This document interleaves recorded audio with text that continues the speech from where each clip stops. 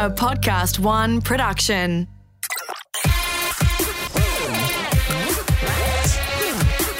Oh, that's a curly one.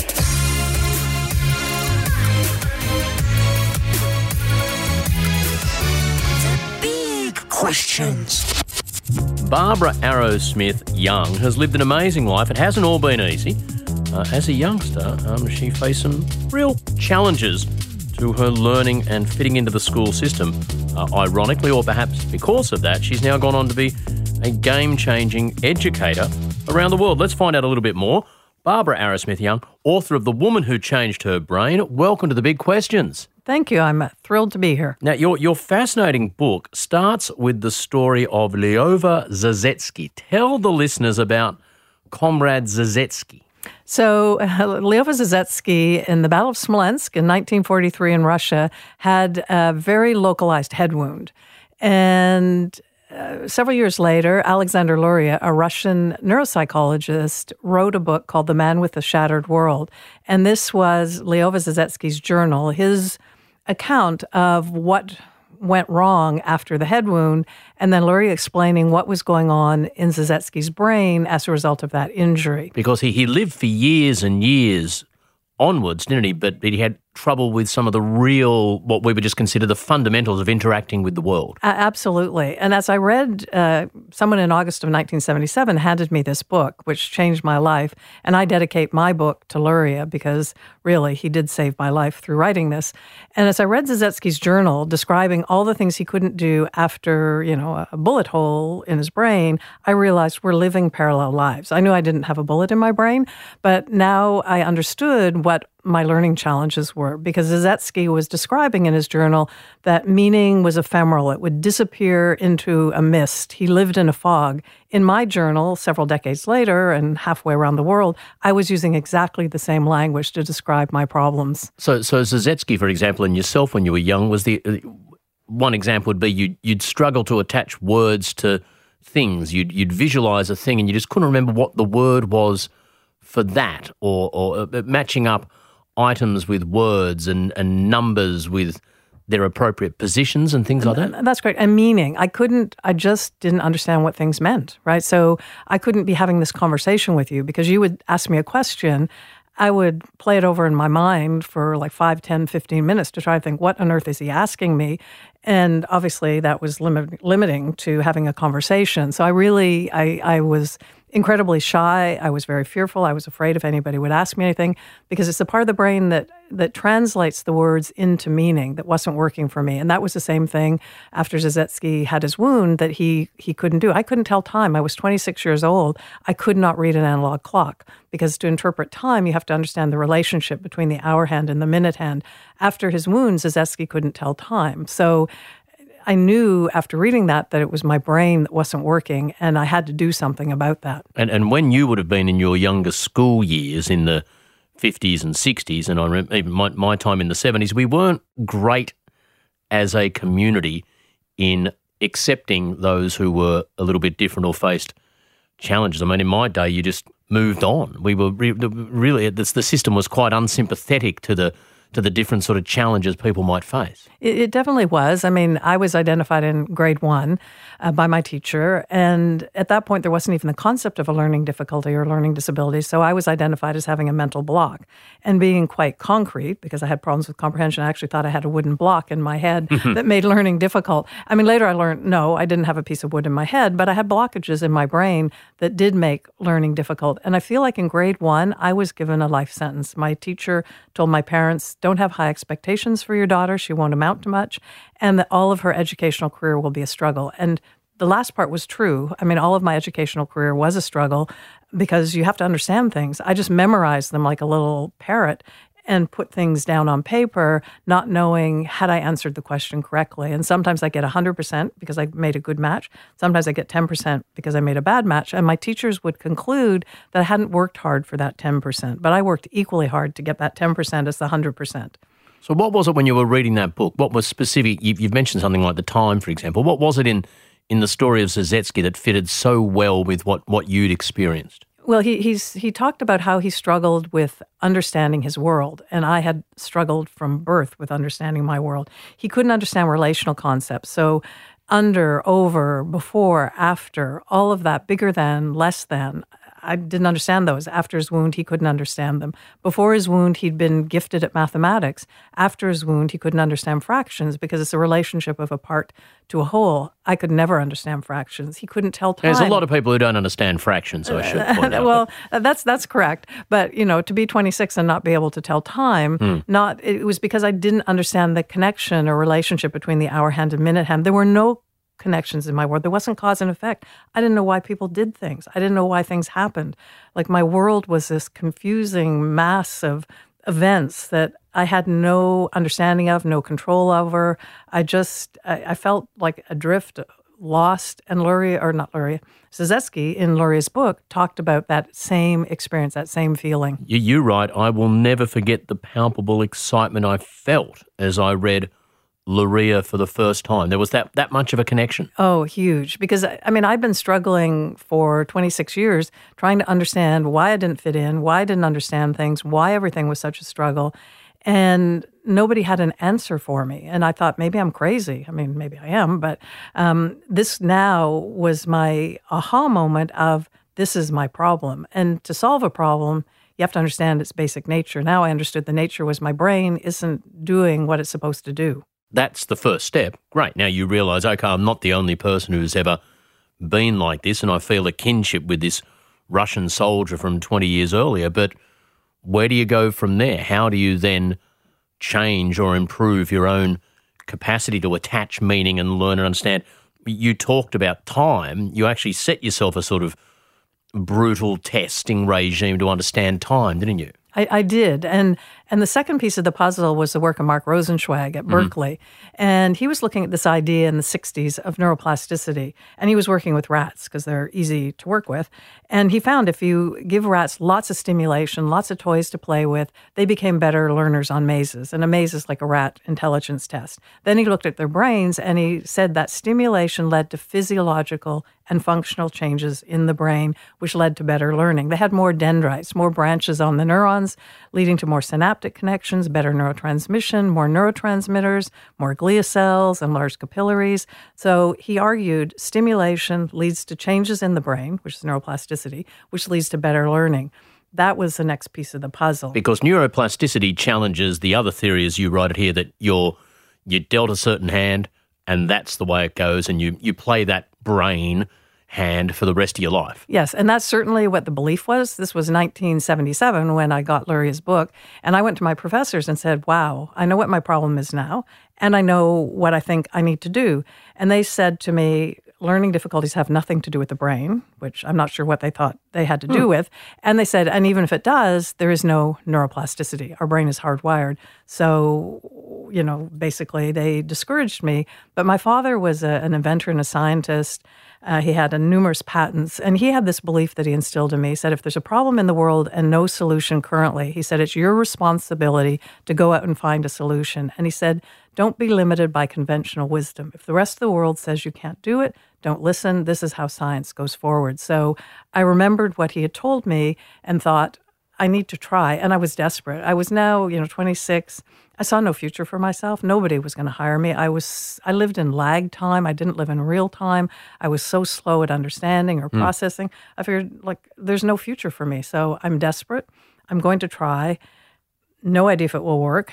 And so I created this first exercise using clocks. You'd create these sort of flashcards with the time written on them, and you'd flick over the cards and try and talk us through that exercise you set for yourself. And I had to have somebody help me because I couldn't tell time. So I would draw a clock face, and I would draw hands on the clock face, and then I would put the time, or have somebody put the time on the back. And, I'd be going through 100 different clock faces, trying to read them accurately. And over time, and it took me a lot of time, I got really accurate and really fast. Initially, you cheated a little bit, didn't you?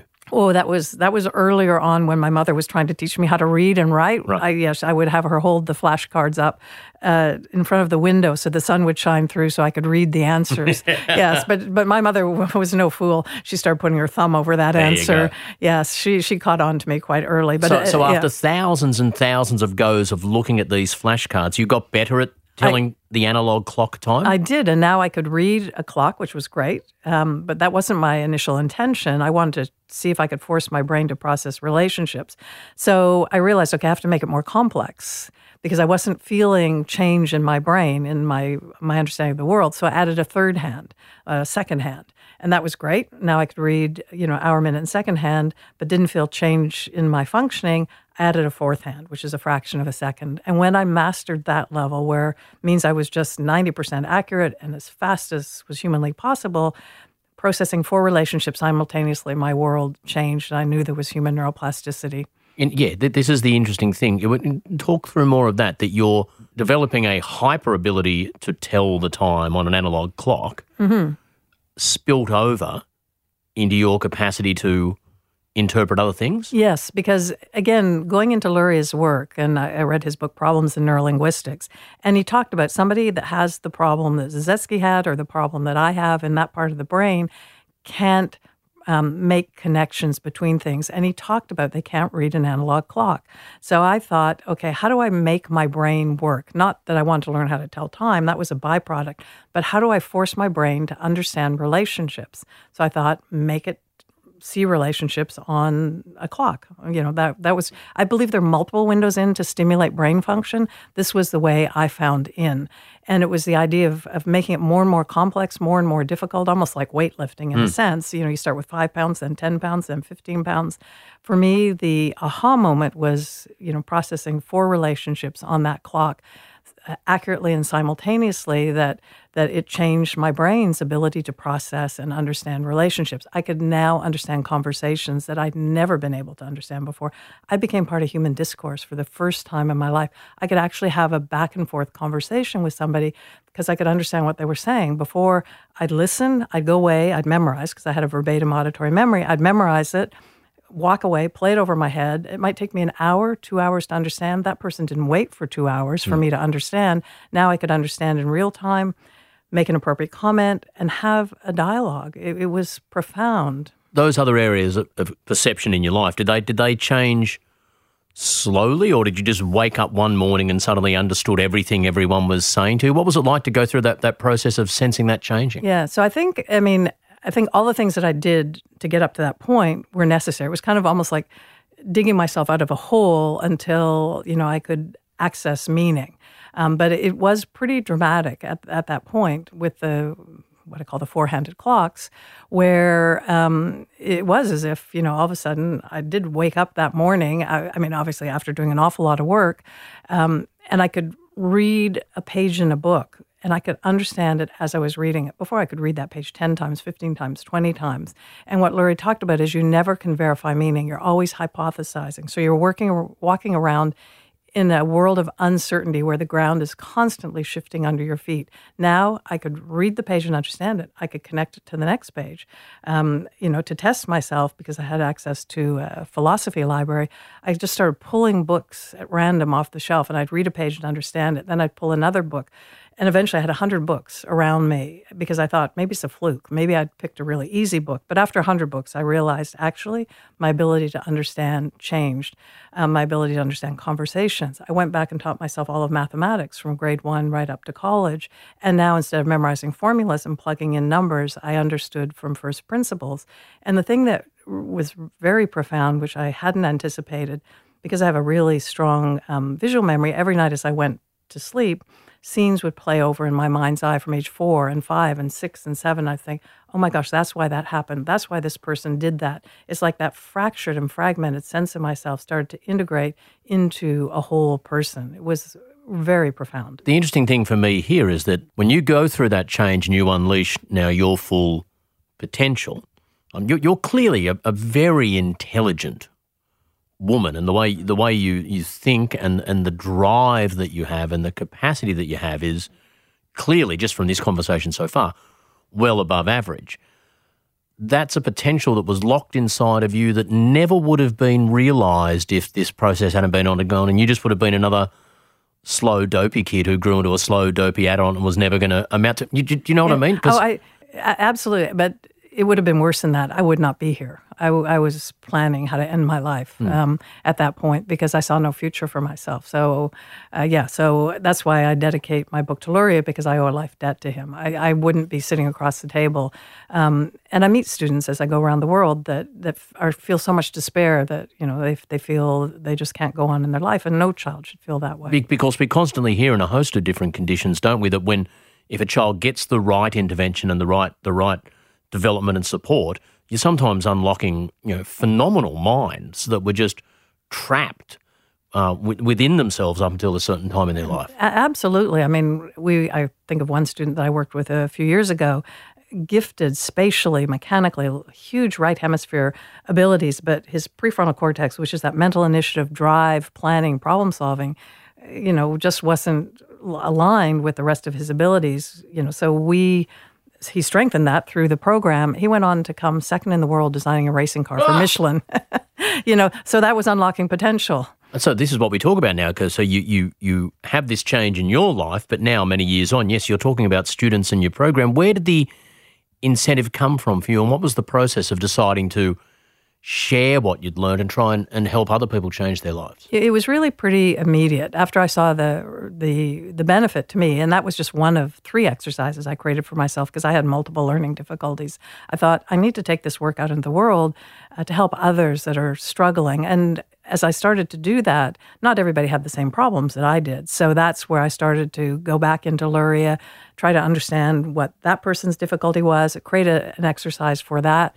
And sometimes the exercises ended up in the wastebasket because they weren't effective. But over time, working with a large number of people, the work evolved to address now 19 different cognitive functions, from the person that can't recognize and understand nonverbal cues to the person that can't hold auditory information, person that can't hold visual symbol patterns.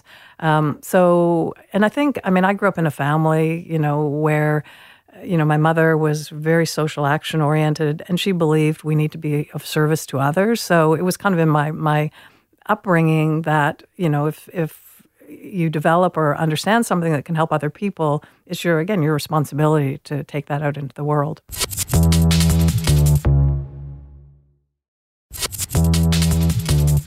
So your program now runs in multiple schools, almost 100 schools. Yeah, 90 schools in 10 countries, and there are 19 here in Australia. And so are they schools that you've set up or schools that already existed that incorporate some of your program? How does it work? Schools that are already set up, and we train the teachers, and then the teachers come back and work with the students within those schools. That's my vision, is to make this work accessible around the world. I have my school in Toronto, and then Peterborough, where I grew up. So I have 2 schools that I effectively own and run, but my vision is to train teachers around the world to bring this program and make it accessible to the students within their communities. And how does a typical student hear about a school like this or find themselves at a school like this? Sometimes it's through coming across the book, or, people Google now, like an internet searches, word of mouth. We're essentially a small organization, and, our resources go into, we're doing some really exciting research with researchers around the world, program development. So a lot of it is probably really word of mouth, so one parent talks to another parent about the work and the benefits it's had for their child. Tell us a story about a student. Yes, well, I think about in chapter 8 of my book, Lost in Translation, which talks about the difficulty I had, but there's little Zachary, right, who came to us in grade 1 and talk about the clock's difficulty. He couldn't even ask the question why. You know how little kids ask why? He didn't have why in his vocabulary. It was what. That's how concrete he was. What. And when we were training him on the clocks, conceptually, he could not get it. We had to actually enact out a clock with him, with his body and the teacher's body. But over time, and he'd had all sorts of diagnoses that were incorrect because he was just so confused. If you saw a video of him, he looked totally spaced out. Now I think he's in high school. He plans his parents' vacations. He reads the rental contracts. He, does stock trades. Like, he can reason. He can understand his world. Whereas before his world was so confusing and overwhelming, he didn't even play as a child. Like, he didn't even have the wherewithal to know how to play. But he's a typical example. Or I met a student who's in grade 11 up at in Townsville. So she's at Charters Towers at Blackheath and Thornburn, where the program is. And she said her strategy was, because she didn't understand what people were saying, she'd put a book in front of her face so you wouldn't ask her a question. But she said, I didn't understand the book either, right? But it was her defense mechanism. She said, now I understand my world. Like, I understand people. I understand what I read. And she's getting A's and B's in year 11. So to me, the power is, it, as you said, it opens potential. And I work with a lot of adults as well, and they talk about how they don't dare to dream. At a certain point, they shut down their dreams because, as I didn't, they don't see a future for themselves. And I think what this work allows people to do is not only dare to dream, but they can actually realize their dreams because they have the cognitive resources now to do that. You've walked us through the analog clock exercise regime. What's another exercise aimed at a different part of mental function that you could explain to the listeners? Okay, so there's a part of the brain that I call symbol recognition. Another researcher calls it the brain's letterbox. So this is the part of the brain that you look at a word, say cat, you can kind of close your eyes, see it on a blackboard. So you hold the visual symbol pattern, and it's critical for reading, for spelling, even learning like chemical equations, math formula. So it's holding the visual image of symbols. So a child, if there's difficulty here, will look at a page of print and they'll see the same word multiple times. They won't recognize it. So the exercise that we've created has, I think, 44 different languages built into a computer program, from Telugu, Sinhalese, Armenian, Burmese, Amharic. And the idea is the student is looking at symbols that they don't recognize, so they're not familiar. They have to go through a whole process. They start with, a simple symbol, one symbol, closing their eyes, visualizing. By the end, they're holding 8 Chinese characters in their mind's eye. So the idea is we're trying to strengthen that cognitive function to learn symbol patterns. We're not teaching them how to read English. We're not teaching them sounds with English. We're changing the brain's capacity to recognize symbol patterns. By the time that student can hold 8 Chinese characters in their mind's eye, English actually looks pretty easy. But this is sort of the process. You're not teaching this is the word for cat. You're teaching the brain's ability to hold an image. That's correct. So that when it sees the word cat, it's got the capacity to hold that image and go, oh, that's the word cat. That's correct. And sometimes the students will say, hey, I'm struggling with English. Why are you giving me Armenian or Amharic? And I say, because if I gave you English, you could put maybe sound to it, you could put meaning to it, you can compensate. You'd be cheating without realizing you were. Exactly. So we try to take all the compensations away, which often have been the lifeline for these students, because that's what we do, is we develop compensations, because we want to laser-focused target right into that cognitive function to strengthen it. There's a great quote from Norman Doidge, one of the fathers of neuroplasticity in the book. He says, whenever you're working ahead of the curve, it can be quite a lonely place. And when you do programs like this that some people would consider radical in an area like neuropsychology and the education of children, there's always going to be people who are critical of that work. You would have heard some of the criticisms. From what I can gather, the two sort of broad criticisms of this sort of stuff is you've got to be careful that it's not just anecdotal and lovely stories about kids who have changed from parents who love them and want to see change, as opposed to hard, peer-reviewed science. This latest edition of the book comes with a whole chapter at the end of other research. Where do you think you are on the journey of having this now established in peer-reviewed, acknowledged science? I would say we're pretty far along that path in the last 3 years. We have always been committed to research. This work is built on research. I mean, it was built on Luria's research and Rosenzweig's research. And right from day one, every single individual I worked with, I love data. So everybody was tested. I have a database with like millions of data points in it. So we track every student through this program. We've built in algorithms in terms of their movement through the program. And I would say over the last 3 years, there are multiple studies now that have been peer-reviewed. So we've got over probably 20 studies, over about 700 students that have gone through various research studies across 4 countries, 6 universities, and 11 of those have been peer-reviewed. 2 have recently been published, and there are more that are in the pipeline to be published. And I would say that if we look at the research done by different researchers, different research designs, they're all showing similar results. I think the criticism where some people say there isn't research might be valid if there's only one study. We have multiple studies. They're showing for these students who are getting 50% less academics a day because they're in a cognitive program plus doing academics, they're outperforming students that are in academics all day because we're changing their cognitive capacity. We go to school to learn. We learn with our brain. You enhance the functioning of the brain. These students accelerate in their rate of learning, which we're seeing. We've got studies from Canada. We've got studies from the United States. We've got studies actually done here in Australia. We're looking at cognitive domains, so processing speed, working memory, reasoning, all changing, across multiple university studies.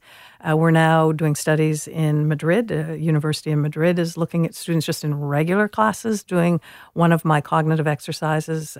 That's going to be presented at a conference in Prague this summer. They're seeing students doing that reasoning exercise just in grade 3, improving on visual spatial ability, executive functioning, attention, and now we're looking into the brain, which to me is really exciting. And when the researchers are looking at what's happening in the brain of students with learning difficulties, they're finding a pattern of underconnectivity in some of these really critical neural networks. And that's where the learning difficulties are, the underconnected regions. And they're seeing the brains responding by hyperconnecting areas. So the theory is that the brain is trying to compensate by making parts work really, really hard, but they're not designed to do what those underfunctioning networks are doing, right? So it's a brain that's working really hard and really inefficiently. So that's why these kids get exhausted and their attention wanders. And what we're seeing as the students go through the program, and this is both at the University of British Columbia in Canada and Southern Illinois University in the States, is those underfunctioning areas are actually strengthening in connectivity for these students, and the hyperconnected areas are starting to tone down, and we're replicating that research with people. The brain is sort of balancing itself. Yes, and we're seeing that with people with traumatic brain injury. We're doing studies now, again at the University of British Columbia, with a different group of researchers with people with acquired and traumatic brain injury, seeing the same pattern. And the other point that some people make when looking at this sort of work is that for a child who's got challenges in their learning, any sort of focused one-on-one attention from someone who knows what they're doing is going to help in some way. And is there any real difference between this sort of program and any of the other sort of, in inverted commas, brain training or focusing that students might have given to them? So I would say it's not a one-on-one program. Every student is on their own individual program, but a teacher is working with 10 to 12 students simultaneously. And everyone, because it's like exercise in a sense, it's not a teacher standing imparting knowledge. So the role of the teacher is more like a facilitator to ensure that the student's not using compensations, that they're moving through the exercises as designed, motivation. But every student, if you go into a classroom, what I call a cognitive classroom, where these students are doing the work, every student is like really, really focused on what they need to be doing. And I would argue, that again, the research is showing like consistent gains in academic, cognitive, and we're actually looking at social emotional changes. We're actually seeing reduction in cortisol in students going through the program, which is the stress hormone. We're seeing parents see, improved social skills, adaptability, listening well, a lot of reduction in depression, anxiety for these students. So I would argue, and we have had some studies that have compared students that are getting the Arrowsmith intervention versus students that are getting traditional special education intervention. And on cognitive measures and academic measures, the students in the Arrowsmith program are outperforming at significant levels the other kinds of interventions. And so is your vision that more education in general, not just for children who face specific challenges when they're young, education in general should move to this model of more working on just cognitive capacity in the space of what was just academic learning for students and going for more of that balance of cognitive development for the sake of just cognitive development? That's my vision is that every child starting in year one does all the way through their elementary education or primary education, gets one cognitive exercise a day. So 30 to 40 minutes a day, 5 days a week. And we have studies on that. So in grade one, we do motor planning, which is critical for learning how to write, eye tracking and reading. Grade two, we would do the symbol recognition, that visual activity that I described that's critical for spelling and word recognition. Grade three, we've got a program for numeracy, understanding quantification, understanding number. Grade four, we'd add the reasoning, the exercise I created for myself. Grade five, we do executive functioning, thinking, planning, problem solving. In grade six, we do the nonverbal interpretation of situations. And then it would just be a normal part of curriculum because there's still tremendous stigma out there if you have a learning difficulty. There's still today in 2020 misunderstanding, misinformation, and still that attitude that those kids are different, not in a positive way. So this would just normalize it because everybody is going to school to enhance cognitive function. And then for the students that might need a few more components because they have more areas, the school could have a cognitive classroom where those students might go in for 2 more periods to work on one area. So that's my vision, and there are schools now that are talking about implementing that. It's an amazing mission. It's a very challenging one. Just before we started chatting, you were racing through your phone, working out how certain schools were going to deal with the coronavirus and things like that. So you've got a very full platter. I'm so glad that you've spent some time with us today explaining your theory. Thank you so much for joining us, Barbara Arrowsmith Young. Thank you very much. Great. This episode of The Big Questions, as always, was produced and edited by Alex Mitchell in the Podcast One studios. Series producer Caroline Pegram, and the theme music provided by the good people at Uncanny Valley. If you want to hear more Big Questions answered, go to podcastone.com.au or download the Podcast One app or look us up on iTunes. I'm Adam Spencer. I'll be back with some more Big Questions soon. Big Questions.